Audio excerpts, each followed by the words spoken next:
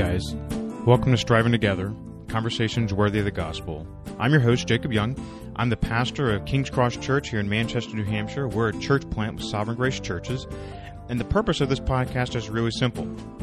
I want my friends here at King's Cross Church to get to know our family of churches across Sovereign Grace Churches, and so what I figure I'd do is just have conversations with my friends in Sovereign Grace and introduce them to you, ask them questions about their life, ask them questions about their history with Sovereign Grace, get to know aspects of the ways in which they have influenced me, and have conversations around those things so that they can have influence upon my friends here at King's Cross Church. The format of this podcast is really simple. Once a month, I'll put on an interview with one of these guys, and I hope you enjoy it. This month's interview is with Phil Sasser. Phil Sasser was the lead pastor of Sovereign Grace Church of Apex, North Carolina for a number of years, from around 2001 to 2015. He was a pastor on staff prior to that there, and prior to becoming a pastor, Phil was a pharmacist. Now, you'll get to hear more about Phil's story of how he went from becoming a Christian to being a pharmacist as a Christian, and then becoming a pastor of the church in North Carolina. He also has served Sovereign Grace on the polity committee and helping us formulate and define our book of church order. And he also teaches at the Sovereign Grace Pastors College. He was one of my professors there for our ethics class, and it was a phenomenal class with him. He was a great influence upon me and many of the guys in the class. I'm really excited for you to get to know Phil. Some of the things that we're going to discuss are going to be not only Phil himself, but because of his tenure with Sovereign Grace, we're going to get to know a lot of Sovereign Grace history, basically how it began as a bunch of people out of the Jesus movement to where we are today, and kind of a heads up on one of the terms that we're going to use in the interview is this term apostolic. We talk about apostolic ministry, and people get a little nervous with that term because it's the question of like, well, are you saying that guys are apostles, like a capital A, and can write scripture? No, that's not what we actually mean by the term, or what Sovereign Grace has ever meant by the term.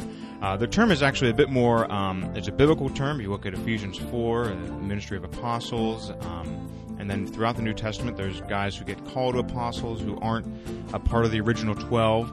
And the way we utilize that in Sovereign Grace over our history is effectively basically like a bishop in terms of church history terms, a guy who had care and oversight of churches, basically a pastor of pastors, and we've grown in our understanding and application of that term, so we don't really use apostolic as a term anymore. We use regional leader and apostolic ministry that's divvied up and used within our book of church order and our church government right now. So it's just, I just want to make sure that it's clarify that term in case that kind of throws you off. We have never had guys in Sovereign Grace who wrote Scripture or added to Scripture or even had the intention or thought that they added to Scripture. They were guys who were helping us in our care for church pastors and care for churches, and helped focus our mission in advancing and planting new churches within our small family of churches. So that's how we've used it. Another one of the things that we're going to talk about with Phil is a functional commitment to God's Word. Phil is a man whose life is defined by a submission to and delight in God's Word. And so I'm excited for him to have a voice into your life and how that's worked for him. We just got done preaching through the book of Exodus at King's Cross, and we preached 2 sermons on the Ten Commandments. My class with Phil was basically an ethics class devoted to working through each of the Ten Commandments. So we spent a lot of time talking about the Ten Commandments. He's going to talk a little bit about how the Ten Commandments apply to the Christian life. We'll talk about a few other things, and then he's going to have a word that he's going to share, just an encouragement for our church in these early days of church planting. Guys, I really hope you enjoy this interview. Now let's get straight to it.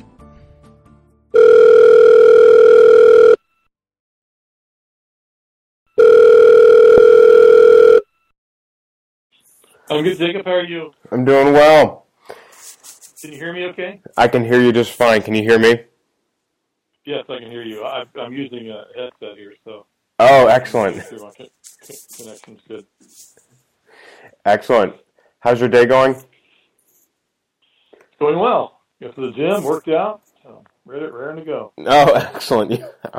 I was a little late into the gym today. We just found out that our 7-month-old has had a double ear infection, so we've not been getting a lot of sleep this week. Sorry. Yeah, it's okay. I remember those days. Yeah. Well, thanks for taking the time to talk to me, Phil. I really appreciate you doing this. It's a real blessing for the church, and they really enjoy getting to meet guys through these interviews. Good. Glad to do it. Thanks for having me. I'm honored you'd have me. Yeah, no, it's great. Well, if we could get started, I'd love to hear, and I've heard it from you before, but I'd love for folks to hear your story of how you became a Christian and how you became a pastor. I mean, if you were to introduce yourself basically to the church, how would you introduce yourself? Oh, well, how would I introduce myself? I'm a sinner saved by grace. I'm 68 years old. I'm been married to the same wonderful woman, well, almost 48 years. Wow. And we have 5 children and 18 grandchildren. Wow. And so it's been an exciting life so far. Neither my wife or myself had much of a religious background or raised in church, and she and I met in high school, actually, and I was a senior and she was a junior, and we met in biology 2 class, and 4 years later we got married in 1969, and then I was a student at Ohio State University. I was in pharmacy school. My sister was a pharmacist, and her older sister and her husband were pharmacists, so they encouraged me to do that and for us to get into business together, which we did. And so in 1972, I graduated from Ohio State. I kind of left out part. I was born actually in southeastern Kentucky, but lived a good bit of my childhood life in southern Ohio. So, and then Cassie and I met in Athens, Ohio, where we lived. After college, after Ohio State, we had bought our first drugstore in kind of north central Ohio, a little town called Mount Vernon, and we relocated our family there. And that next year, some things began to happen in our family's life, not my family, but my wife's family. And they had begun, a number of them, 2 children and the parents, Cassie's parents, became Christians. Oh, wow. And so it was under some influence. We actually went to visit them in May of 1973, and they invited us to a home Bible study. It was at that home Bible study that I didn't even have a Bible. I mean, I had a Bible at home somewhere, probably I'd gotten in grade school. But we saw a little boy prayed for and healed. Wow. And we experienced charismatic gifts, which we didn't know what that was. And so I left there that night, profoundly affected, and drove the 2.5 hours back to our home in north central Ohio. And by the time I got home, I was aware of 2 things. Jesus was alive, and I was in big trouble. Those were my takeaways. Yeah, he's alive, and he shouldn't be messed with. That's right. And I had ignored him my whole life, and that was, and I knew that wasn't right. So wow, that began quite a experience, and in the days and weeks and months that followed, we were radically saved. We really went from death to life. And, wow. It impacted every area of our life, so a number of years later, a couple years after that, myself and another fellow started a Bible study in our home, which started with 4 couples and grew to about 70 people within a year. So how did you how did you know those people, and then where did the 70 people come from? Like, did you go to did you become a part of a church, or did you get saved and just read your Bible? Well, actually, there was a group called the Full Gospel Businessmen Fellowship International. It was a group that started in the late 50s, actually, nationwide. And by the 1960s and early 70s, they were a significant communicator of the infilling of the Holy Spirit and spiritual gifts. And I had run across them after I'd gotten saved. And my friend who started the Bible study with me had started a local chapter in Mount Vernon, Ohio. Okay. And so we'd have a businessman come in, and he would give us testimony, and we would invite other people and that we knew. And so we started doing that, and that little chapter grew. And then out of that, Full Gospel Businessmen they were excellent communicators of the doctrine of the Holy Spirit, at least according to which is classical Pentecostal in many ways. It was a subsequent experience to conversion, or it could happen at the same time, but it had some things that we might not entirely agree with. But they were it's actually a good group. And when we'd have people come and get saved, become converted. And it was those people that got converted that instead of going back into either they didn't have a church, or was a church that perhaps was liberal. We had been going to a liberal Methodist church. So a lot of the original people, those 4 or 5 couples that met in September of 1975, were people who had gotten saved and had been filled with the Holy Spirit in a Full Gospel Businessmen's meeting. And so then we kind of took on the task of instructing them in the Bible. So that's how it got started. Wow. And then people later came from our community and from just contacts, and the people that came invited other people. So like I say, within a year we had 70 people meeting on a regular basis. And were you meeting in your house? Where are you fitting 70 people? Yeah, actually, Kathy and I had bought an old Victorian home built at the turn of the century, built in 1901, and it had 3 large downstairs rooms: a dining room, living room, and a sitting room, all of which were quite large. And there was a spot you could stand in, and you could see out through all 3 rooms could see you. So yeah, that's okay. how we did it.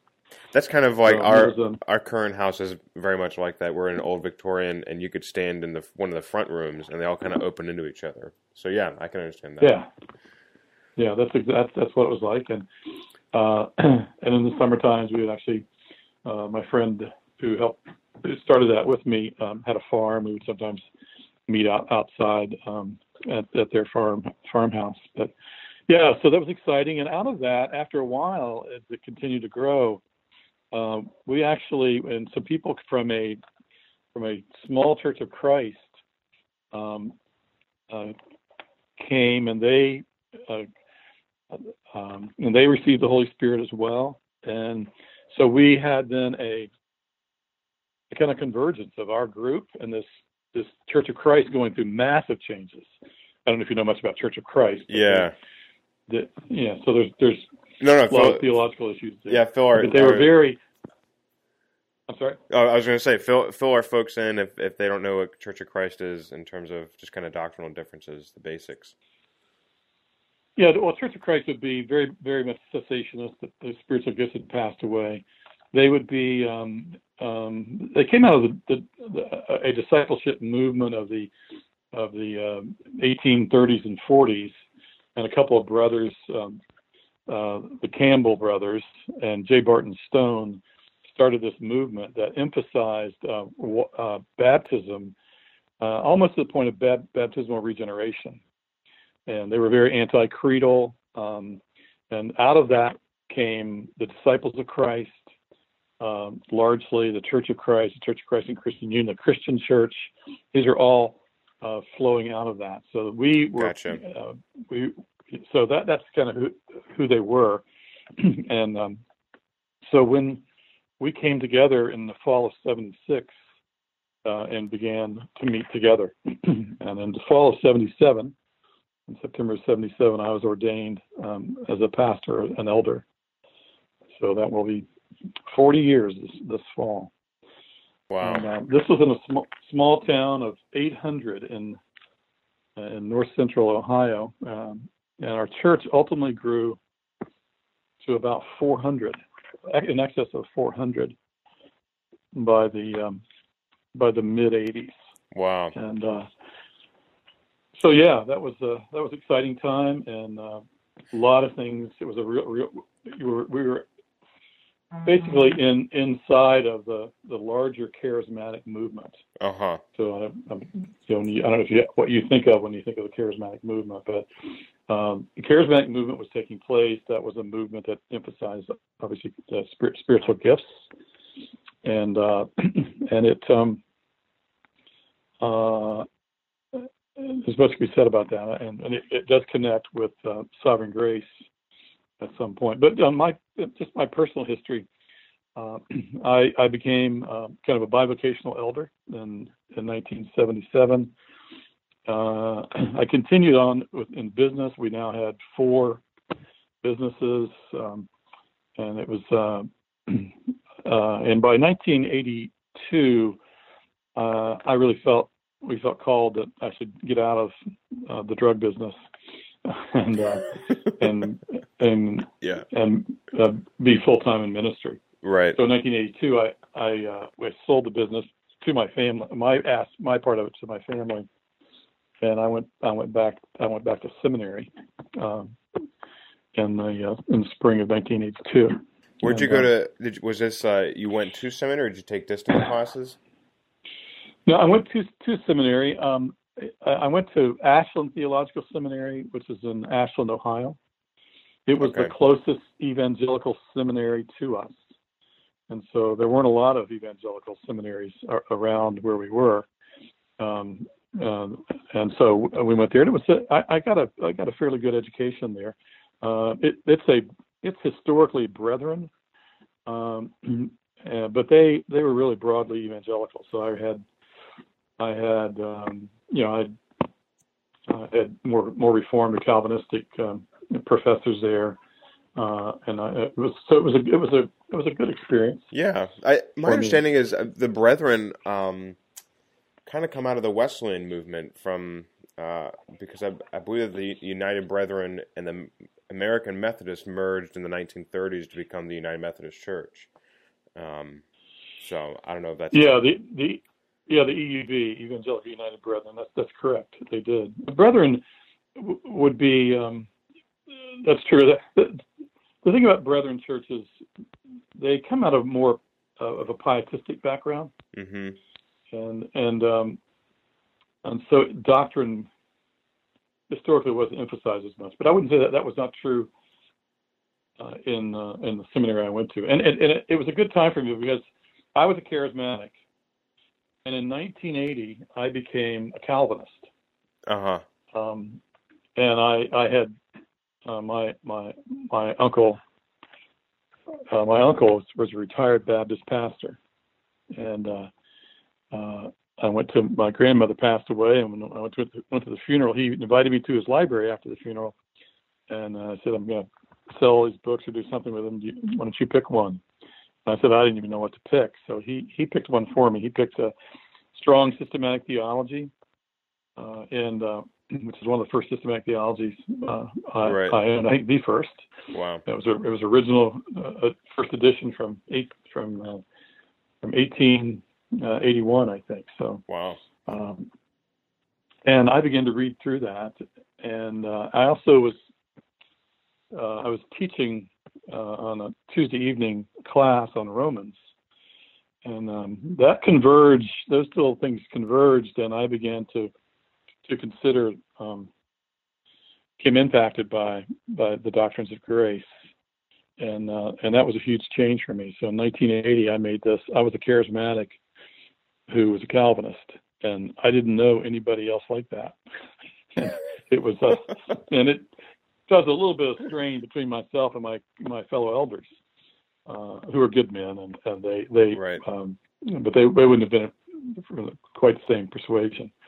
But going to seminary actually helped to firm those things up as well. So so that was my history there. So how did you go then from being 19? This is 1980, early 80s or mid 80s. How did you go from that to being where you're at now, Pastor Sovereign Grace in the South? So I stayed at that church until 1989.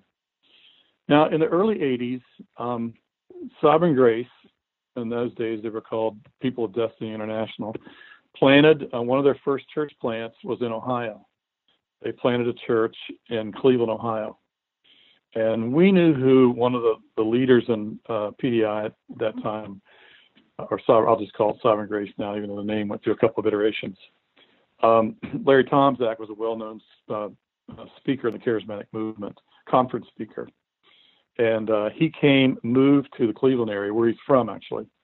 And he planted a church for Sovereign Grace there. And we went up and kind of connected with those guys at one point to see what they were doing. A couple of years later, in 1985, I was invited to their pastors' conference in Rockville, Maryland. And I attended one of their early pastors' conferences. The pastors' conferences were so small, you could really meet in a not a small conference room, but really a conference room. And so I had my introduction to Sovereign Grace then, and I really liked many things about them, especially their commitment to Christian community in certain aspects. And so flash forward 4 years, my wife and I decided that we were going to leave Ohio and move to North Carolina and plant a church. And how did you get that? How did that get on the radar of going to North Carolina to plant a church? Well, a couple of things. I was working with a loose confederation of churches in the Midwest, and I had done research and administration for a church plant in 1988 in suburban Chicago, and I had gotten a bit of a bug to plant a church. Same time, my in-laws retired to Pinehurst, North Carolina, which is about an hour's drive south of here. And we started coming to visit them starting about 1982 or 3, and really felt we liked North Carolina and felt like maybe God would have us to be there. We prayed about it. The group I was with wanted me to research where they might plant a church in the South.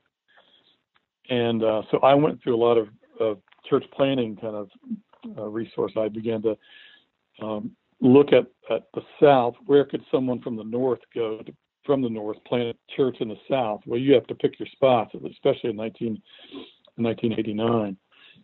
And I ended up with 12 cities in 5 different states in the South, and I ranked them. And the Raleigh area was what came up really high in terms of growth, receptivity from someone who's not from the South. So there are a number of things, like just from a pure analytics standpoint, that this really stood out to us. Wow. And so we prayed, and we left our church where I'd been a pastor for 13 years. Wow. In Ohio, and came down here. We didn't. It wasn't with Sovereign Grace, but I didn't start a church right away because my children were in high school and college. I needed to get established, so I went back to managing drugstores, and did that for 5 years. But in 1991, we were getting the magazine that Sovereign Grace used to produce. They produced a monthly magazine, and we had gotten that for years, and really liked it. Stayed kind of up with who they were and what they were doing. And they announced that they were going to plant a church in the Raleigh area, and so we were just getting ready to launch ourselves, and we stopped what we were doing, and contacted the original church planter, in this area and met with him. And a significant thing had happened in Sovereign Grace. They had made a turn towards Reformed theology in 1990. And that really sealed it for me because, again, I was a charismatic. It was a Calvinist. And that was a tough fit in those days. Yeah. And so once Sovereign Grace had made that theological turn in 1990 or 91, that really so before the church, 6 months before the church was ever planted, we decided our family got together, another family, we prayed, we fasted, the kids fasted, everyone fasted, and we sought the Lord as to whether or not we could join up with these folks, and we felt like we should, and so we did. And 6 months later, the church was started here, and so we've been a part of it. I was still working in the pharmacy. I became set in as an elder in 1994. Wow. And became senior pastor in 2001. So that's a brief history there. Yeah. A lot more details there, but that's the overview. That's excellent. And so I think what would be great, because you're talking about the early years of Sovereign Grace, and then the 2001. It seems like, at least my experience of Sovereign Grace, there's a bit of a shift that happens there in the early 2000s. If you could just kind of, I think a lot of our folks, and even myself included, might be kind of ignorant of some of Sovereign Grace history. Can you kind of tell us a little bit about the bare bones of what Sovereign Grace history is, what you're familiar with, and what you'd like to talk about in terms of our history as a family of churches? Yes, well, Sovereign Grace really came out of the charismatic movement. The charismatic movement, you have to look at what the charismatic movement, I don't know how much you know about the charismatic movement, but just briefly, if you think about the different, we tend to talk about this in terms of waves, the different waves of kind of the Holy Spirit activity in America in the last century. In 1906, you have the Pentecostal movement being birthed primarily in Azusa Street, California, under the preaching of a man by the name of Charles Seymour. And the churches that receive the Holy Spirit most readily, the message of the infilling of the Holy Spirit and spiritual gifts were primarily holiness churches. And so they would be from the Wesleyan tradition. They already have doctrine of the second work of grace, of sanctification, of entire sanctification.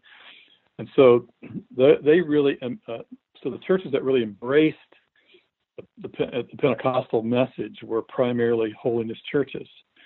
The second wave, which hits in 1964, is usually the date. That was the date, you think about an important date in church history in America, a man by the name of Dennis Bennett, who was an Episcopal priest in a St. Luke's Episcopal Church in Van Nuys, California, announced on Easter Sunday in 1964 that he had spoken in tongues.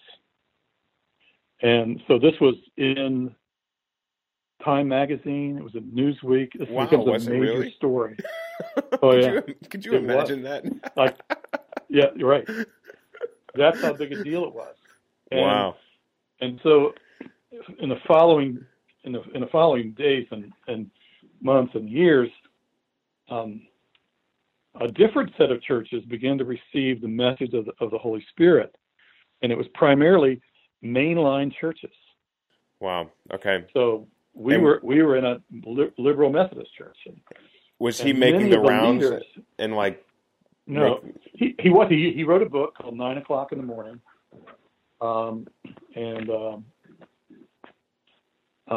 which told his story. And there's another book that he wrote as well. But there are other significant authors. David Duplessis, who was an editor with Guidepost magazine, wrote a significant book called Then They Spoke with Other Tongues. There are other writers, The Holy Spirit in You by Bob Mumford. Okay. There were a group that began to publish. And this revival, as it hits mainline denominations. So when you went to a meeting, you would see people self-identify as we're Catholic charismatics or we're Methodist charismatics. We're one of the major leaders was from the Reformed Church in New York, Hal Bredesen. So it hit mainline denominations, and actually these people were just being saved too. A little bit unlike the Pentecostal revival, which really hit churches that were already had preached the gospel and had a strong conversion doctrine.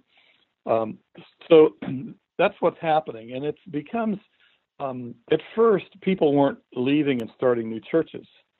They would come to other meetings. So, like I say, the Full Gospel Businessmen really captured a lot of that crowd, and also communicated the message to others.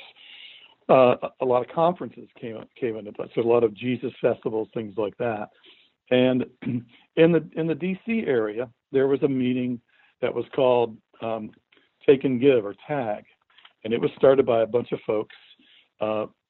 Early on, the leaders of Now Sovereign Grace became leaders in that. So Larry Tomczak first, and then C.J. Mahaney, and others became a part of that. And so that went from, I'd say, around 1973, and it had its last meeting. It became a very significant meeting on the East Coast. And it ended about in the late 70s sometimes. But in 1977, these guys who are leaders in what's now Sovereign Grace, and some of them have gone, of course, but it included Larry Tomczak, C.J. Mahaney, Che Ahn in California was influenced by that, Lou Engle, a number of somewhat recognizable names, primarily through the conferences, the large conferences they spoke at, and these Jesus festivals and creation rallies. There were different names for them in different places. This was a phenomenon of the 1970s, and out of that, these Larry and CJ eventually became discontent with that sort of ministry, and so they started a church in 1977, Covenant Life Church. I think it started as called Gathering of Believers, but quickly changed its name to Covenant Life Church in Gaithersburg, Maryland, in 1977. Mm-hmm. And out of that, we came together. They came together and then began to plant churches. So I think 82, when they planted in Cleveland, Ohio, was one of the first. One was planted in Virginia Beach. Bill Patton went from Rockville, I think they were meeting in then, or Gaithersburg, up to Philadelphia area where right. Covenant Fellowship was planted.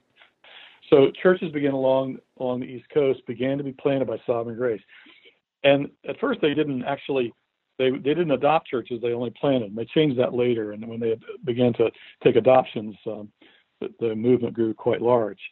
The movement was some of the characteristics. It was charismatic and unashamedly so. They also had a belief in present-day apostles and prophets. They were influenced in this by a number of different other movements, things that were taking place. The church we started in Ohio had nothing to do with them at all, and we started in 1976.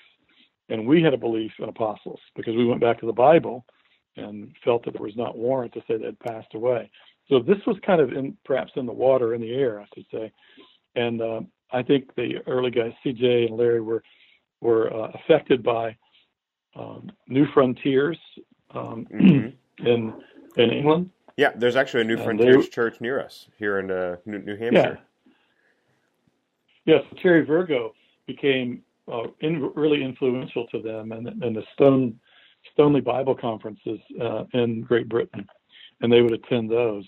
And so out of that, and they had a guy actually in-house who was publishing also about apostles and prophets, who was one of the original founders of Covenant Life, and his name was Charles Schmidt. And so I read Charles Schmidt's writings in the late 70s. He was the one that I not the only one I came in contact with, but one who I know had published. So there was that. There was charismatic. There was apostles and prophets, and so the church planting emphasis kind of came from that doctrinal, out of those doctrinal commitments, to kind of going back to the Book of Acts and how were churches planted in the Book of Acts. Wow. And the movement, like I said, I was there in '85, and there might have been 20 churches in 1985.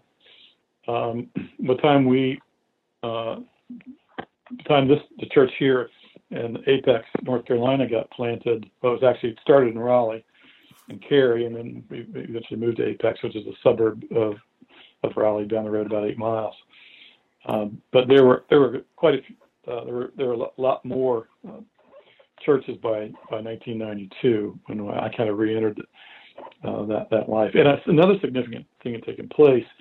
The unquestioned leader of the apostolic team, they were called in those days, was Larry Tomczak. And in late 80s, early 90s, C.J. Mahaney became the primary leader of the apostolic team. And that was a significant, and I'm not sure if that's also the time that Sovereign Grace turned towards Reformed theology, Reformed soteriology. Wow. And so that's what happened. And so then when I kind of reconnected after 8-year, well, we again continued to get the magazine, so we kind of knew what was going on, and we're blessed by the teachings that they gave there. But the turn towards Reformed theology really sealed it for us that we were home now. We'd found our people. Right. We were, I suppose you'd say now continuationists who believed in Reformed soteriology. So we were excited to be there. Yeah. So CJ became more of the leader of the apostolic team, and you're, I don't know if people will be aware of this, but I believe you chair the head of our polity committee now. So how do we get from having an apostolic team to having a book of church order? That seems like a pretty, I know there's a lot of details that we could get into in terms of how that happened, but can you just kind of talk us through just a brief overview? How do we go from having this apostolic team to having a book of church order you can buy on Amazon now? Right. Well, that's good. That's right. A significant change takes place. I think as the years of the 90s and the early 2000s were a time of some assimilation.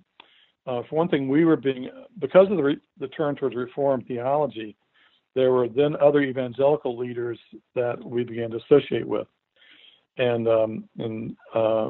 so there were the Wayne Grudem's, the Mark Devers, the John Piper, people like that we began to read and associate with.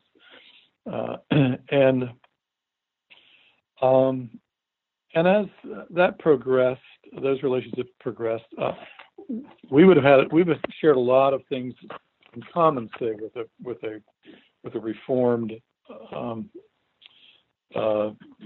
Baptistic Reformed church, like a Reformed Baptist church, so like Capitol Hill Baptist, where Mark Dever is, or John Piper at Bethlehem Baptist in Minneapolis, and at least John Piper and Wayne Grudem, of course, would be open to spiritual gifts. What none of them were probably open to much were apostles. That began. So that doctrine began to be questioned. I didn't hear significant questioning of that until maybe 2008. So the movement continued to grow. Churches, we expanded. We're now attracting people who are historically not charismatics, who are more what we call third wave. The first wave was 1906. The second wave was 1964. By the early 80s, the charismatic movement is, for all intents and purposes, over.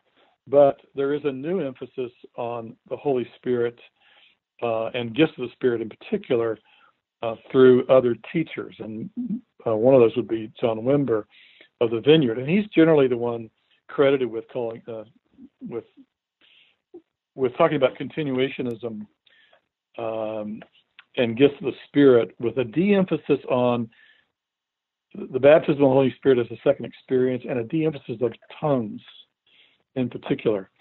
And so we call that the third wave. And the third wave, because of the couple of those things being kind of de-emphasized, became more acceptable to evangelicals.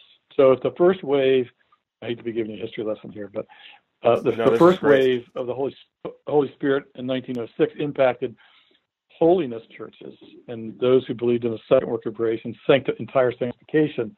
The second wave hit mainline denominations. And the third wave hit evangelical churches that were already preaching the gospel. And so with the third wave teaching being acceptable to John Wimber, to Wayne Grudem, and he had many followers. Even D.A. Carson could loosely be lumped in there. Certainly Sam Storms out in now Oklahoma City, but then in Kansas City, and John Piper. The gifts of the Spirit are acceptable. The doctrine of the apostles was not so much, and so I think there began to be among certain leaders within Sovereign Grace a reconsideration or a questioning of, should we use that type of terminology?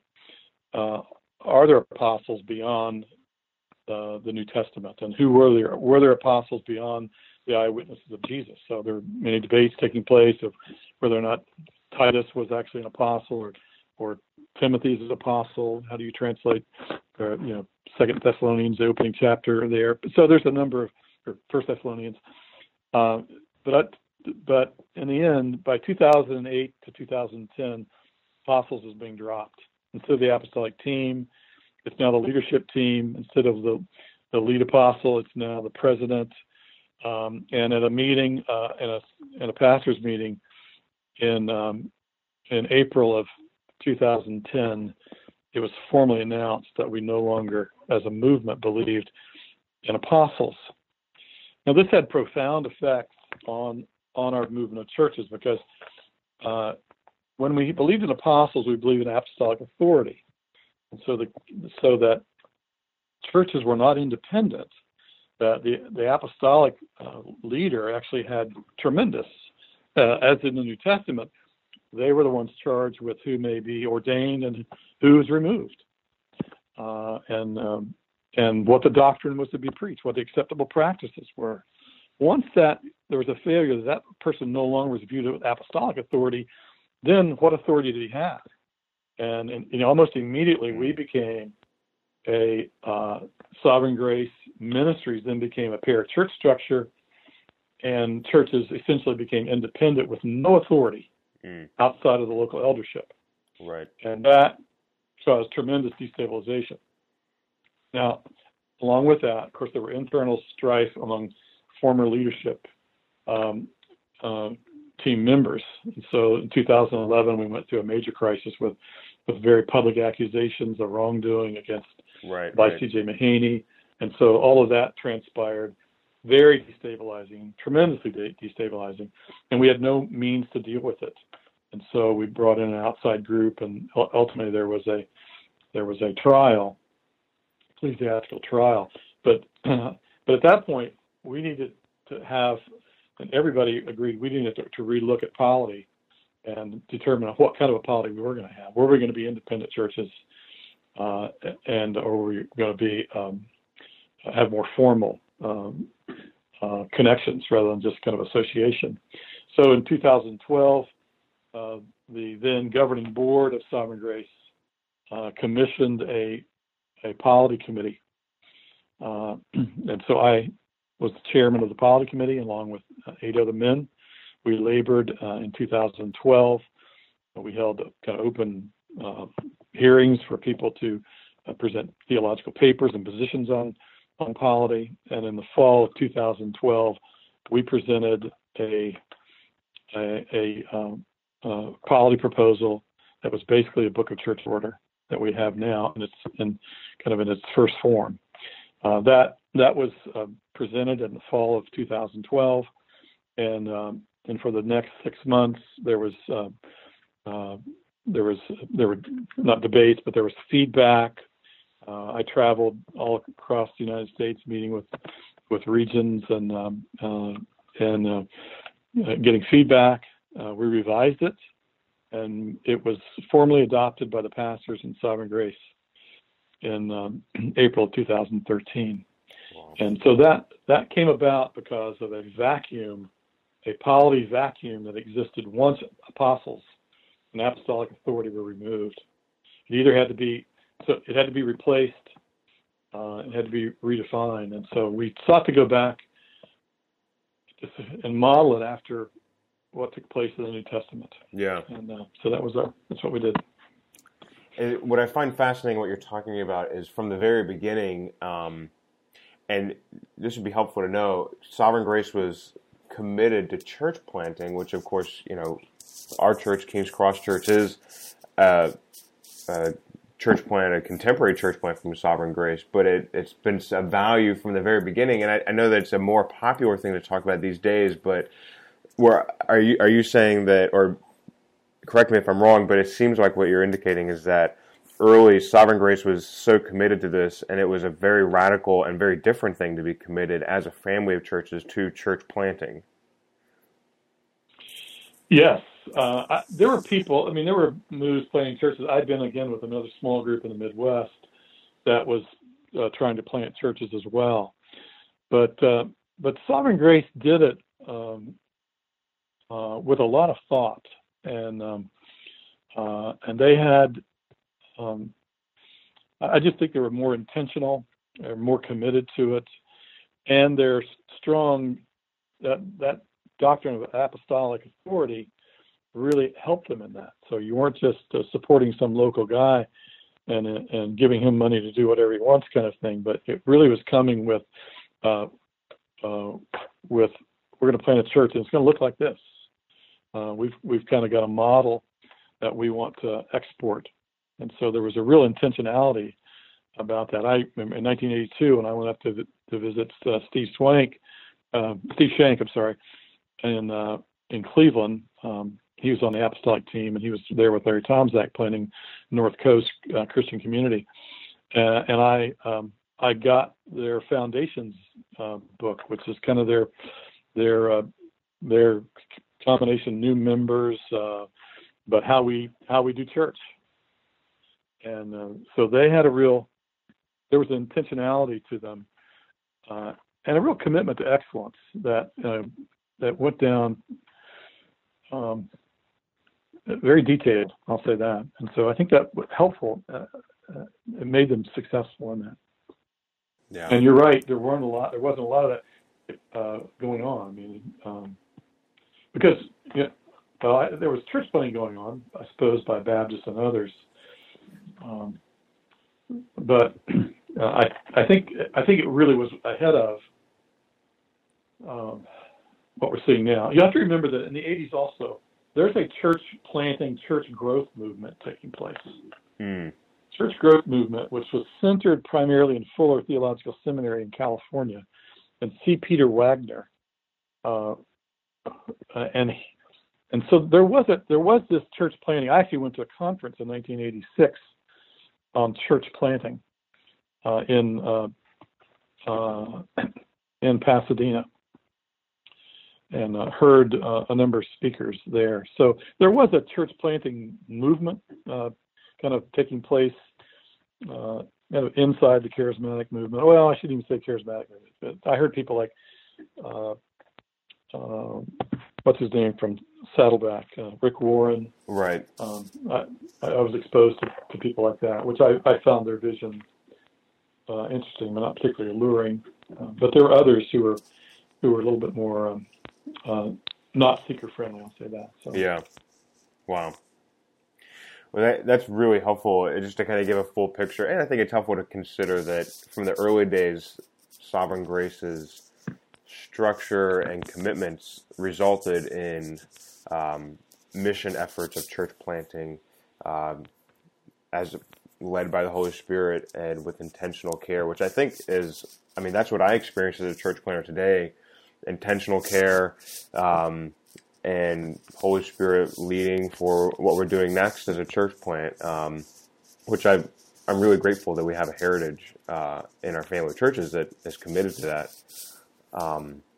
One of the things that you mentioned in talking about your conversion is that it radically reshaped your view of life, and I think you were saying that you guys suddenly were, radically applying the Bible.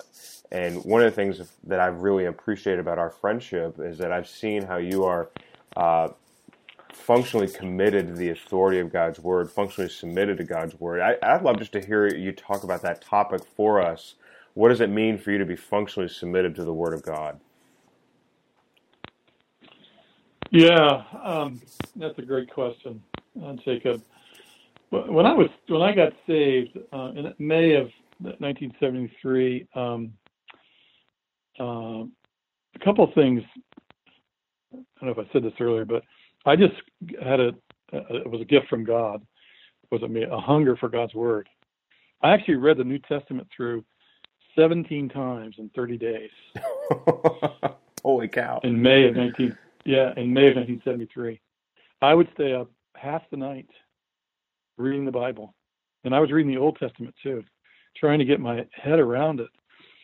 But because I had lived 24 years and had ignored God, and it's like I'd missed the most important thing in the world. And that left me with a profound self-suspicion that I couldn't be trusted. It's hard for me to communicate that exactly, but so in those days, it really was back to the Bible. It was like, and I remember reading it, and at one point, I remember just at a personal level, when I realized what all the areas that the Word of God, particularly the New Testament, the Word of God spoke to in my life. I remember one time just stopping and just saying to the Lord, "You want everything?" Yeah. It was like no area of my life in which he was speaking to, and I realized I had to learn how to live life all over again. And that was a real event. The Lord, just like in my heart, just said, "Yes, and you'll never regret it." Wow. And so we were kind of, we were naive perhaps. When we started the church, we just went back and read the New Testament and tried to start a church according to the New Testament. But so much of my reflexes were shaped in those early years that unless that's in the Bible, I can't be trusted, sort of thing. Yeah. And again, that's in I know I'm limited in my interpretation of the Bible. There's a lot of places to get off track there.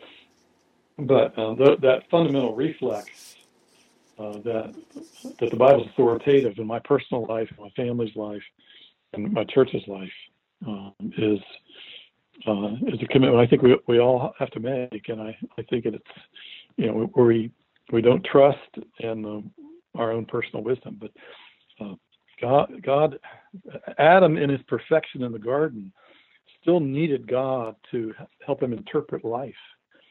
So we are confronted with so many facts and so many observations we make, but it's our interpretation that we need God's perspective. That's why going back to the Bible continually alters my perspective. When I don't read my Bible, my problems get massive and varied, and anxiety builds. But when I go to the Word of God, clarity comes, and again, it comes from a conviction of the truth that man shall not live by bread alone, but by every word that proceeds from the mouth of God. And we need, I think, for every Christian, it's the embracing of that and really committing ourselves to it. So I don't know that, and I say it affects my thinking, it affects my conversation, it affects my actions.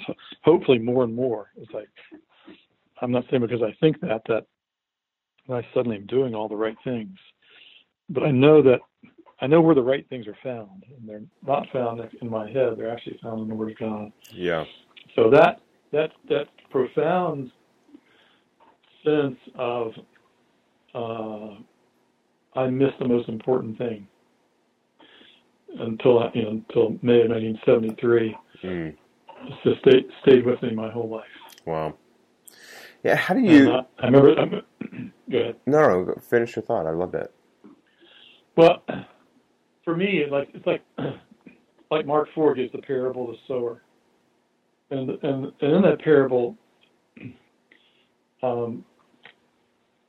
Jesus tells the parable and he gives the explanation of the parable, and then he has this kind of these kind of words at the end. Let me read them to you.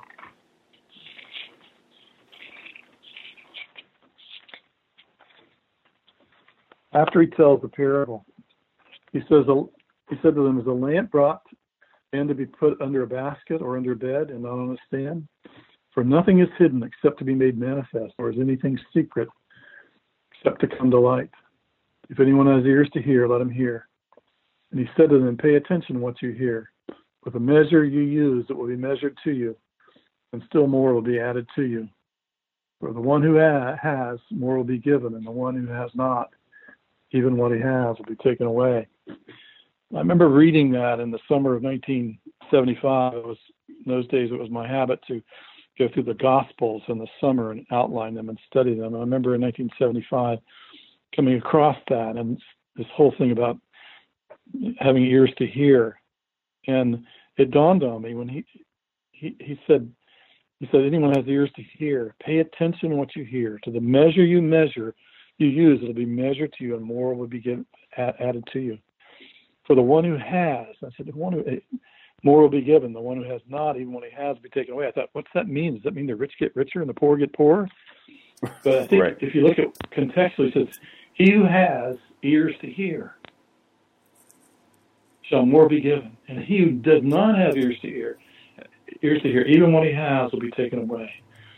And I realized that so much of what my life was going to be about was going to be determined by how I hear the Word of God. And then Jesus has just given a parable about different ways that people hear the Word of God. And so that happened, very, very similar, very early on in my life too. That understanding, I think I have right from Mark chapter 4. Yeah. Yeah, it's how we hear the Word of God, and so just a functional devotion to, I'm going to suspect if I can't root this thought in the Word of God as submitting to it, I'm going to be suspicious of my own thinking. That's right. And here when he says hear, he means hear in the Hebrew sense, to hear and to obey. Yeah. Not just to hear and to obey. And I used to tell my kids if they didn't do what I said, I said, "You're not hearing me. Yeah. You need to hear me on this. That means you need to hear and obey." And so that was all. That I'm shared that with you. I hadn't planned to share Mark 4, but it was what was happening early in my Christian life, and I'm very thankful for God for helping me there. Yeah. Well, as I was recently seeing, just being reminded in terms of our preaching, that the meaning of the text is its application, right? I mean, there's a meaning and truth, but it must apply to our lives and how we functionally live under God's Word. That it can't just be, that's good truth, or it's not just like correct information transfer, but it's actually life transformation, submission to God's Word. Yes. Yeah. That's right. Whenever my prayer at the beginning of the sermon is, "Lord, change us by this Word and the Spirit," and so that you get people to and I think you're right. Well, I have two thoughts here. One is you want to encourage people to hear the Word of God that way. Hear it with a view to, this should change me. It should change my thinking. It should change my actions. It should change my speech. It should change me in some way. And if I don't read it that way or hear it that way, I'm missing something. And we become those who hear the Word but don't do it. Kind of that. From James talks about that. Yeah. And I think your thought too that if if it's in the Word of God. It's important for us as pastors and preachers to establish it as that we look to the Word of God to be authoritative. It's not true because I say it's true. Yeah. And so that I begin every sermon with, turn in your Bibles to. Right. And because I want people to say that this is where it's coming from. What you believe should come from the Bible, not from me. If you don't do that, and you just become one of these pastors who tells clever stories and has humor and people, and you kind of do business on that instead of on the text, you create a gullibility in your people. Mm. And somebody's going to come along, if it's based on how slick you say it, then somebody who's going to come along later who says it even slicker than you, and you're setting them up. So we don't want to build gullibility in our people. We want them to say that it's true because it says it in God's Word. Yeah. And that's enough.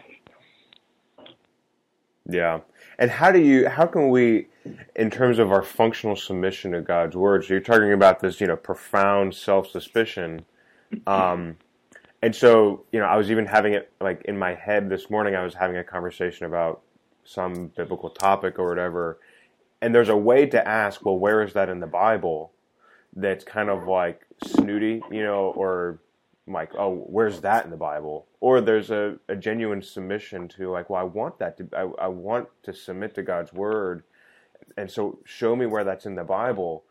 How can we kind of walk faithfully in submission to God's Word and being self-suspicious without becoming contentious about that? Does that make sense? Yeah, yes, it does. I think at a personal level, you're just asking, what does the Bible say about that? That's the first question we ask. That's a question we ask about every issue. What does the Bible say about that? And we're not, and as we do it ourselves, and as we publicly demonstrate those that we, as pastors, those we lead and care for, we show them that's the way to do that. Then I don't think it'll become contentious. I think in a very non-contentious way, you can say, I wonder what the Scripture has to say about that. Where should we look? Where does it, so I think you can, instead of somebody saying something and you coming at them and saying, the Bible doesn't say that, or where does it say that? It's more of a collective, all of us, what does the Bible say? Where would we go to establish our position on this, whether it's whatever it is, it can be how we act or do things in church, or it can be geopolitical issues as well. What would the Word of God say about this? So that people reflexively want to know that, realize that the first question they need to ask in order to get the right answer is, what does the Bible say about this? Right. And then how should I respond or live in light of that as it's true? Mm. Yes, that's right. Phil, do you have time for one more question, or do you need to go? No, I'm good. So we're preaching through the book of Exodus, and actually this weekend I'm going to be preaching on the Ten Commandments. We're going to do it in 2 sermons. And whenever I get to the Ten Commandments, I know this can become a bit of how do we apply the Old Testament to the New Testament.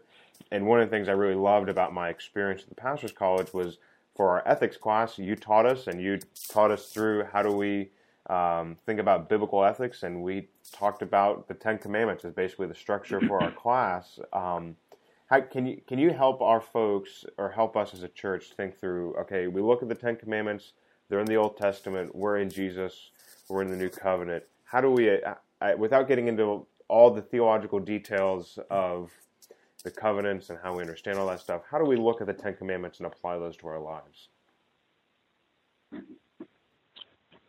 Well, without getting into all the theology that could be said about that, we have to say that all of the issues that are in the Ten Commandments are restated, except for the 4th commandment, perhaps, in the New Testament. And so all of these, the Ten Commandments, and how did the apostles view the Ten Commandments? Well, I think they viewed them as authoritative. We see that in James. We see that in Romans 15. So I think the Word of God, the New Testament itself shows that the Ten Commandments are still relative, and that they're still not just relative, but they're still authoritative in our lives. And now the fourth commandment, you could perhaps have some exceptions there, but I would say this: the fourth commandment on the Sabbath is it's both. The Sabbath observation is a creation ordinance in some sense that predates Moses. Moses also states that it was not just to remember the Lord as a day of blessing. This is also it is a picture of your redemption. And so in the New Testament we see that that very quickly the church, because of the resurrection, went from a Sabbath to the Lord's Day, the first day of the week, and that they assembled together, and that it was a time of meeting together, rejoicing, of observing. So were there changes in it? I think you could establish there were changes. Jesus said, "I'm the Lord of the Sabbath." And so we have much, whether it's Romans 14, that could be spoken there. But I even think the fourth commandment has a relevance to us if we look at it that the New Testament church observed the Lord's Day on the first day of the week. But the rest of the commandments are given in their bare bones in Exodus 20, but they are fleshed out throughout the pages of the Old Testament. And they are repeated again in the New Testament, and each of them is kind of a summary statement of a particular topic. So whether it's you pick one, thou shalt not kill is still applicable to us today. God has said that, and then you look at the New Testament; it builds on that. It so that Jesus says. It's not just killing; it's the anger in your heart, and so all of the commandments again are repeated in the New Testament, except for 4, and even it's dealt with, I believe. But so the New Testament builds on the fact that these are authoritative, and then through the writings of the New Testament and even the Old Testament, there's expansion of those. So it's very practical. So if one were to read a historical document, like the Westminster, the larger catechism, not the shorter catechism, the larger one, have beautiful kind of unpacking of the Ten Commandments and the implications of the Ten Commandments. And so those are helpful to us. All they've taken there, taken the thought, and then added a lot of scripture. And so I think when I've taught the Ten Commandments here, one looks at something like the third commandment about taking the Lord's name in vain, and just about cursing or about speech. There's so much relevant. It's so relevant to us today, and how we speak of the Lord, and how the words we use, the euphemisms we have for cursing. I think there's so much that's so relevant to us, and even in the first commandment, or the second commandment, dealing with idols, we say, is that relevant to us today? But when we consider the idols of the heart kind of notion that we can make a god out of anything. So again, I think there's so much to commend there. That you do it in two sermons is commendable. That would be hard to do. Well, it's mostly because I am. This is all my freshman album as a preacher, and so I'm trying to, keep it reasonable and not give myself too much room to just go nuts and preach on the Ten Commandments for the whole year. So yeah, that's right. No, that's excellent. Yeah, and I think some of as in my personal studying and reading, some of the best of the Puritan literature is almost all of them have, a book on the Ten Commandments, expositing the Ten Commandments. Yes. And I think that as I've begun to dig more deeply into them, seeing that this is God's design for us to thrive in who He is, knowing Jesus and knowing our triune God, but then also reflecting His grace in our lives with other people. So that it becomes less of a punditry about should we have the Ten Commandments on the state building or not. Yeah. That's right. Yeah. Yeah. Just an excellent book I'm reading now, that you might find helpful, is Sinclair Ferguson's Devoted to God. Mm-hmm. Yeah. So that's an excellent work, and he really talks about many of these issues. He's got a So I won't say any more than that. But. Oh no, that's excellent. I think it's that his book, The Whole Christ, last year was so helpful, and I think that's kind of like the follow up to that. Yes, that's right. Yeah, in the Whole Christ, the Morrow controversy, and excellent work. That's excellent. Well, I don't want to keep more of your time, but just for our last question, if you could say one thing to our church in these early days as our church plant. I mean, you're talking about being a part of 2 church plants in your history. Yeah. What would you say to our folks as we're kind of just getting off the ground? Well, I would just commend you. I mean, church plant is hard to do. It's a small group of people trying to do a lot of different things, and there's so don't go weary in well doing. I think those are important lessons.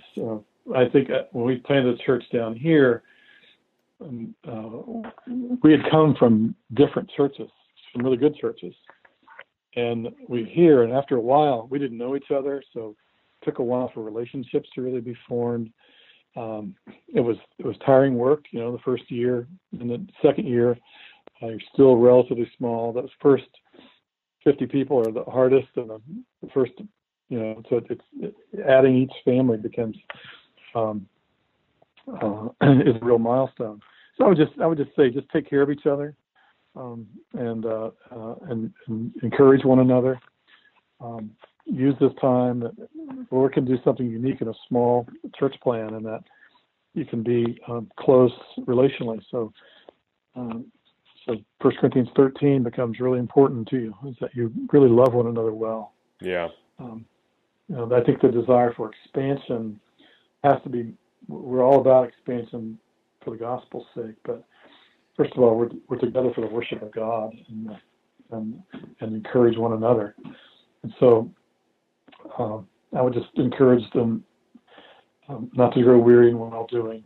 Love each other well and guard your unity.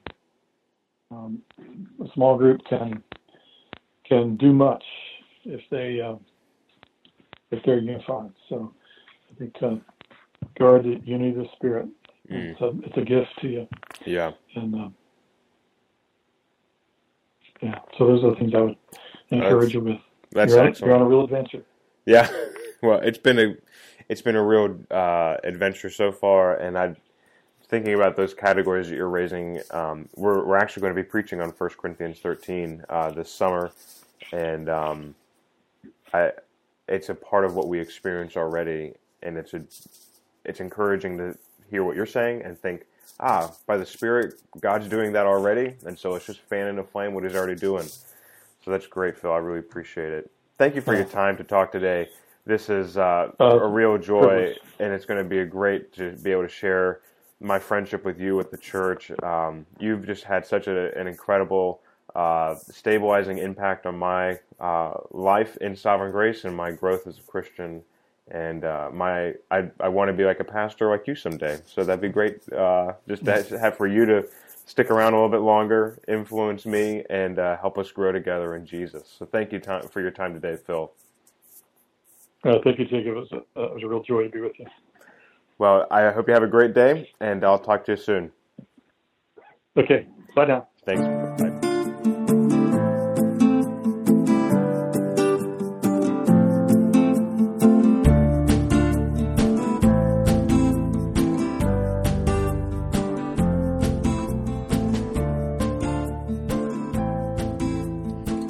listening to this episode of Striving Together, Conversations Worthy of the Gospel. If you'd like to learn more about King's Cross Church, you can visit us at kingscross.church or kingscrossmanchester.com. They both go to the same place.